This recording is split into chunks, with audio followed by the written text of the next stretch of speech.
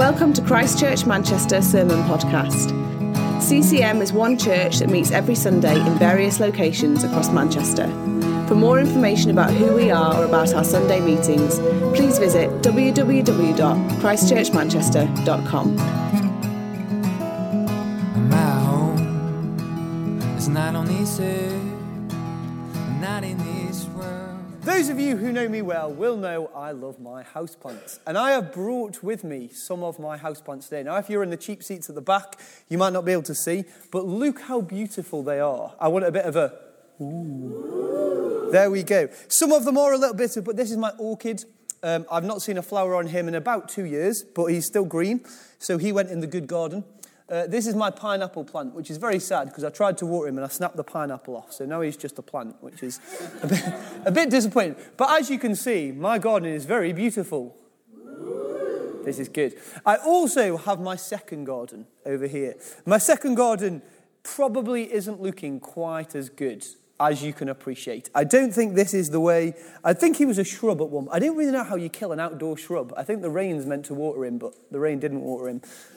It's all very sad. And I think I love this garden. It brings me a lot of joy. I think it's close to perfect. Would you agree? Yes, close to perfect. I also have a slightly disappointing garden. And as you know, today is Easter Sunday. It is a really good day. It's one of the most important dates in the Christian calendar. And there are lots of ways that we can unpack the Easter story. Lots of things that we could go through. But today, I want us to step back a little bit. I want us to go all the way back to the beginning.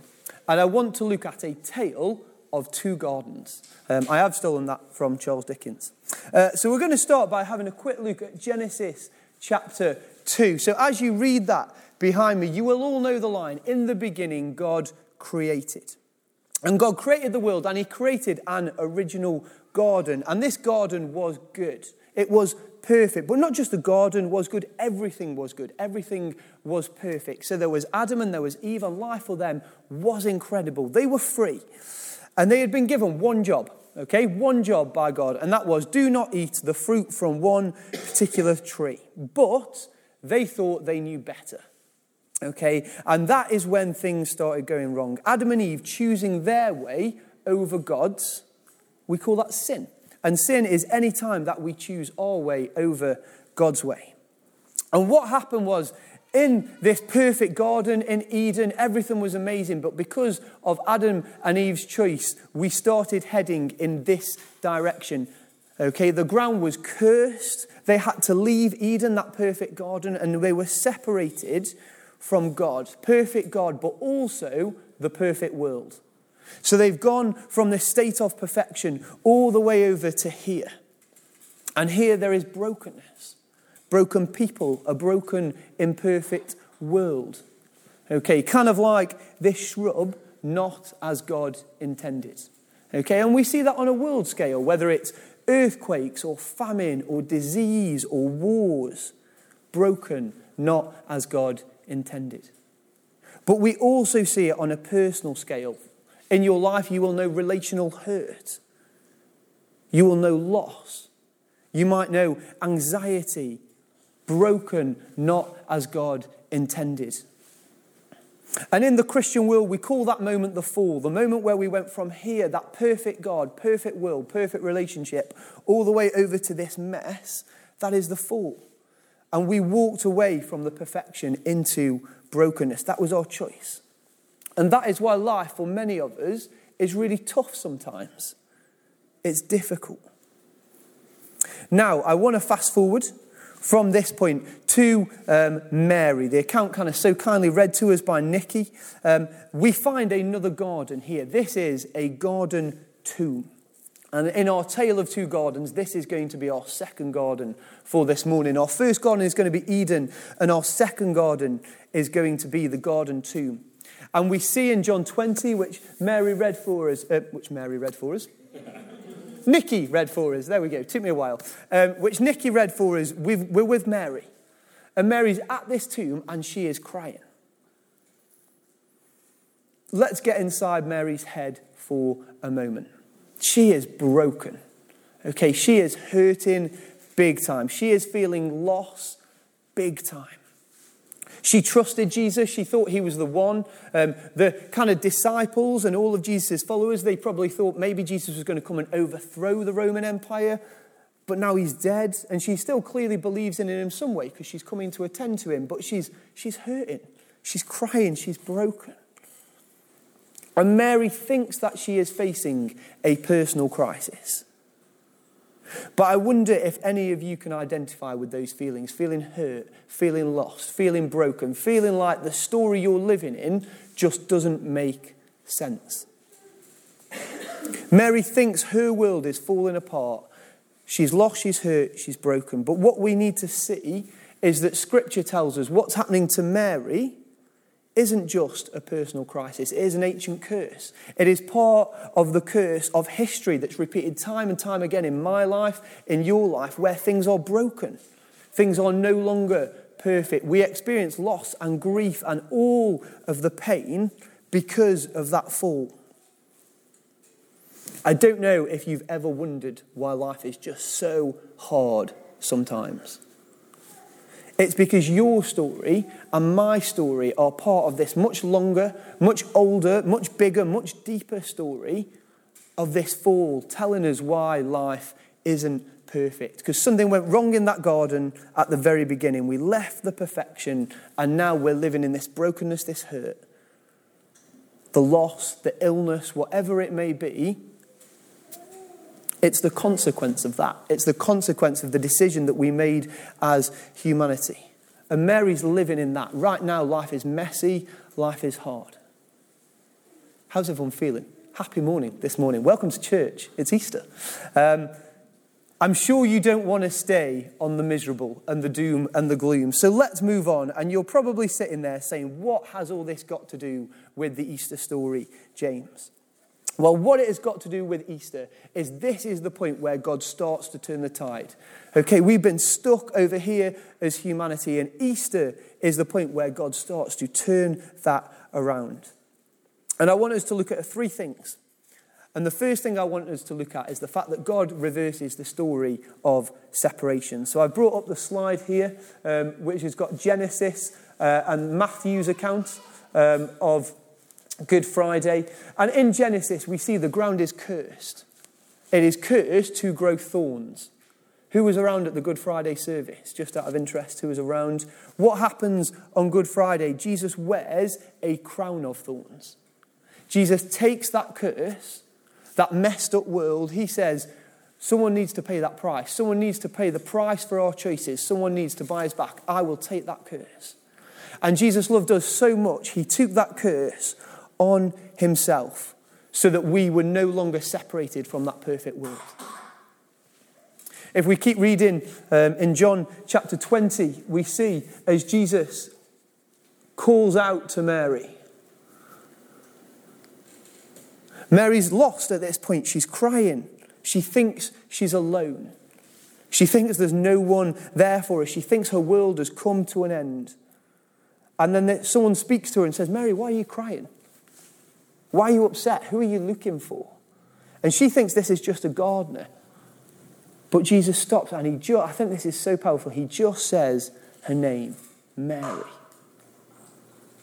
She's isolated, she's alone, and Jesus just calls her name Mary. Part of what happens to all of us when we sin, when we live in brokenness, is that we are isolated.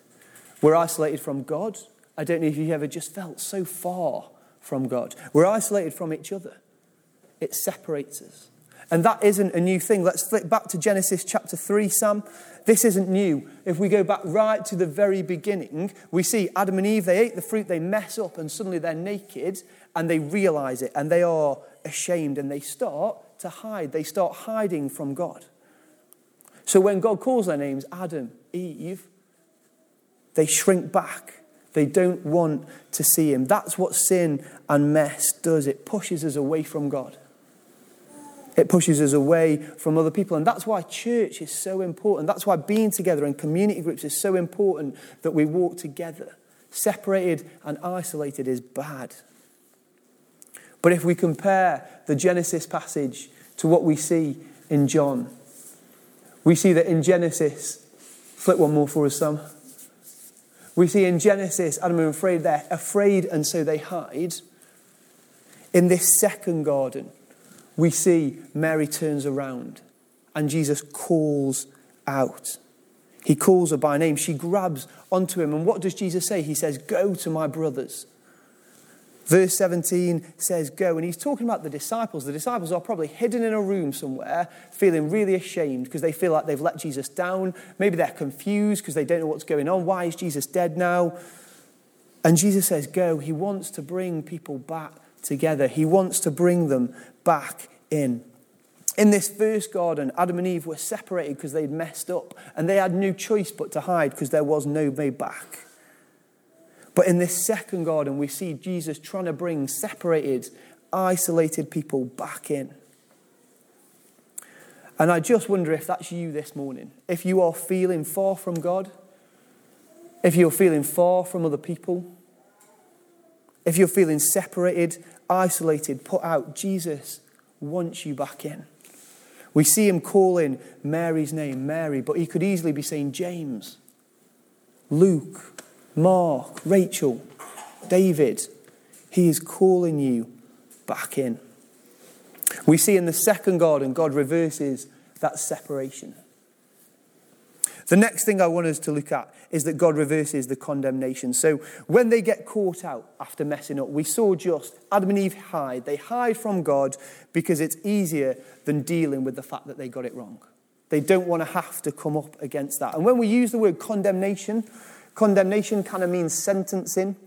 We all sin, we all mess up, and the reality is we kind of deserve it. We deserve to be separated from that perfect world. Yeah, we don't deserve to go back there, and that leaves us with two options. Option number one is we do an Adam and Eve and we hide from God. And I think many of us can still be doing that. We can still be hiding. I'm wondering if anyone wants to be a volunteer for 2 seconds. All you're going to have to do is hide, I promise. Thanks, Luke. Well volunteered. Not that you put your hands up. Luke, do you want to try and hide? Let's give you a peace lily. Let's give you a big one. Okay. Thank you. I'm wondering if you can try and hide behind my peace lily so that none of these people can see you. How's that going for you, Luke? Not great. Not great. What do we think? Can anybody see Luke? Or is he gone? Has he vanished? He's gone? Wow. Let's give him a round of applause. That's a bit of a mean thing to do. There was literally no need to do that other than to embarrass you. I'm so sorry. I'll be honest, when I picture Adam and Eve hiding from God, it does make me chuckle a little bit. Kind of like Luke crouching behind his little peace lily. I just think it's a bit stupid, isn't it? They must have looked ridiculous, absolutely ridiculous. But just as Adam and Eve hoped that God wouldn't notice them, probably not behind a peace lily, but maybe there was a peace lily in Eden, who knows? Just as Adam and Eve hoped that God wouldn't notice them, I think we still do it today. We don't hide behind bushes or houseplants or any of those things, but we hide behind work. We hide behind busyness. We hide behind other people. We use them as reasons not to spend time with God, not to be in community, not to come to church. Oh, I'm just too busy. Oh, I'm just too tired. The reality is, like Adam and Eve, that's hiding. We just hide behind work instead of a peace lily. And in that first garden, we see Adam and Eve have no choice but to hide away. But now in this second garden, we see despite the fact that we're all guilty, despite the fact that we don't deserve to go back there, Jesus is calling your name to make a way. Now there is a better option than just hiding. And that is what God wants for us. He sat there saying Mary, saying Babs, saying Nikki, saying Katie. He wants you back. He wants you to know that better option. So let's recap so far in our tale of two gardens. We have our first garden and we have our second garden, the garden tomb. And we see in the garden tomb, God is reversing that story of separation. He's reversing the story of condemnation. And that there is Easter in a nutshell. Okay, the story of Easter is that we are saved. We are fully saved from the brokenness, the hurt, the isolation, the mess, the shame. Jesus came to break those chains and give us life in all its fullness. But I think many of you will be sitting here this morning saying, yeah, you know what, James? I've been to church before. I know that already. Well, I want us to look at one more thing. I want to look at something you might be less familiar. One of the things I love most about this passage is how God reverses the deception. So if you flick us on, Sam, I don't know if you've ever noticed, but the first person Jesus speaks to in this very male-dominated patriarchal culture where a woman's testimony would be next to useless, the first person Jesus speaks to is Mary, a woman. And we have seen so many parallels between the first garden, Eden, and the second garden, that garden too. Things like the crown of thorns, things that we haven't even talked about, like the angels. There are so many parallels, and I think this one is significant. Because in the Garden of Eden, we see the serpent came to Eve. If you flick us on, Sam. The serpent came to Eve, and he deceived her. He told her, I know a better way to live. He whispered in her ear, and he said, your eyes will be opened if you eat that fruit. Don't listen to what God said.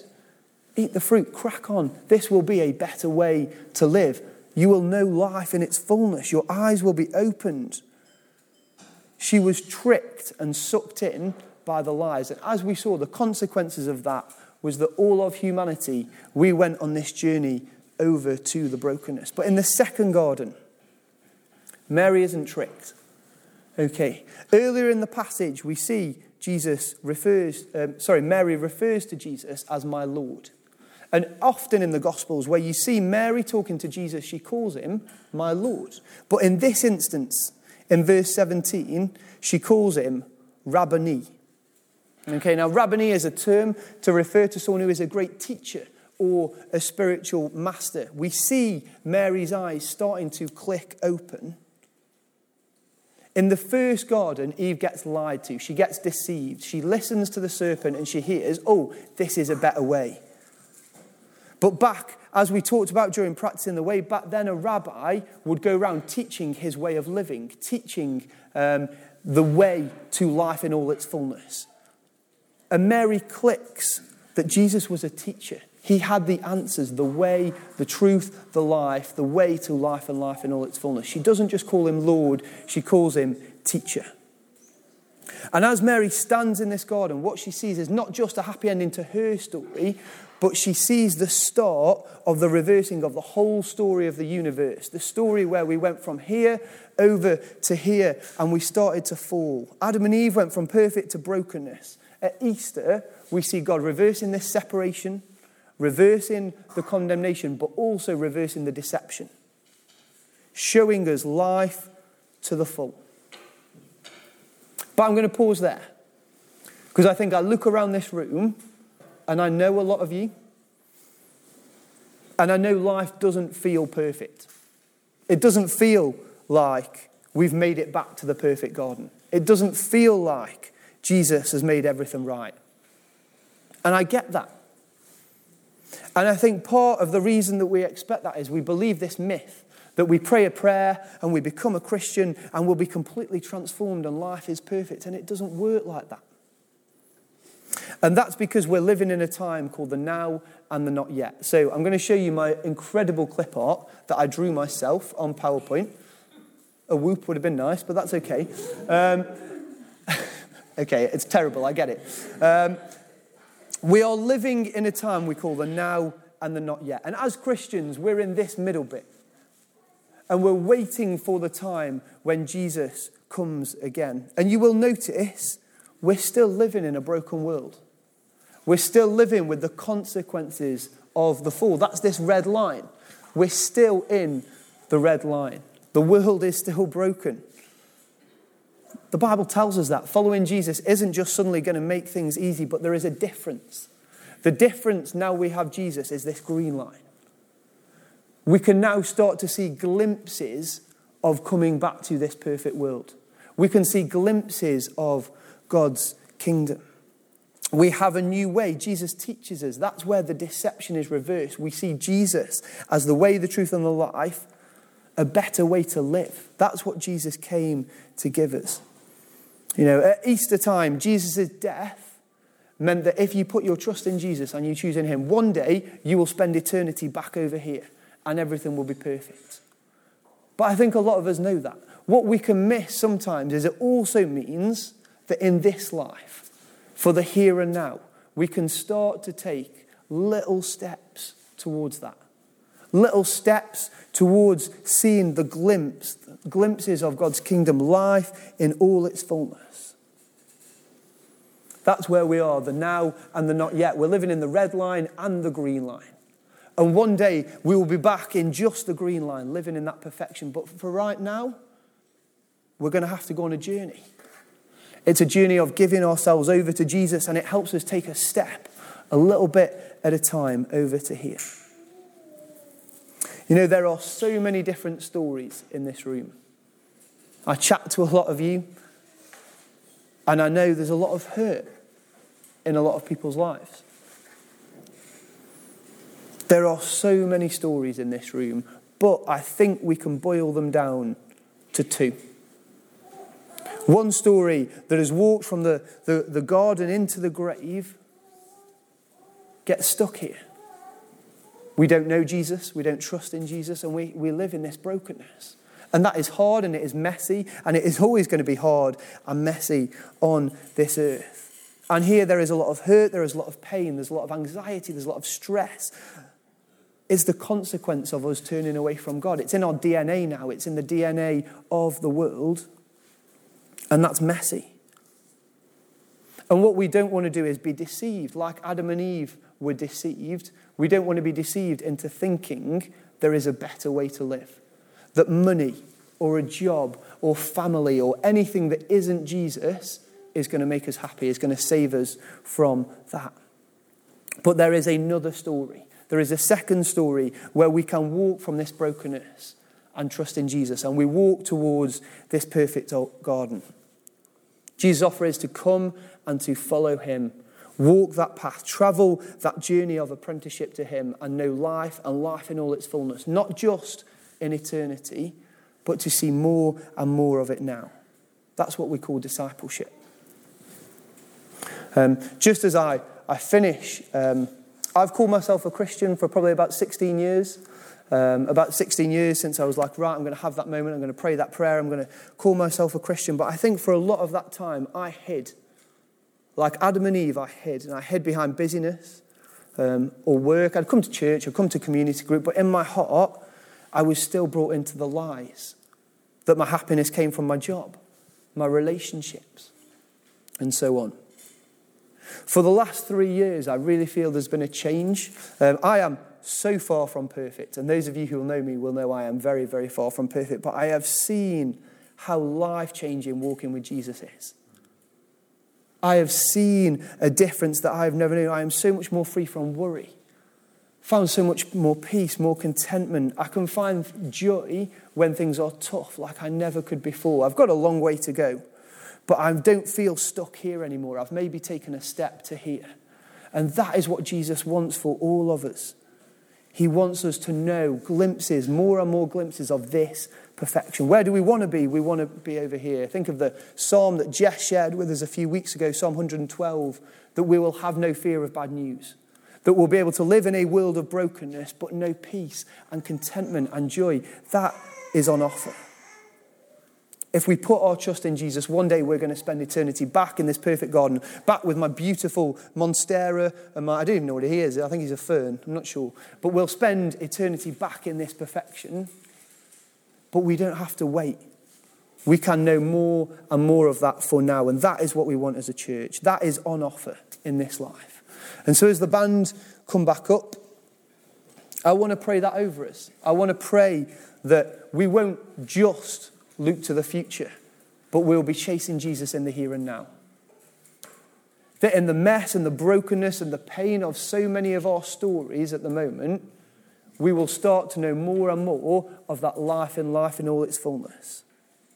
That is on offer in this life. A heart that is secure, a life where we can weather any storm. No more separation, no more condemnation, no more deception. That is what Jesus has offered to us, and that is what Easter is about.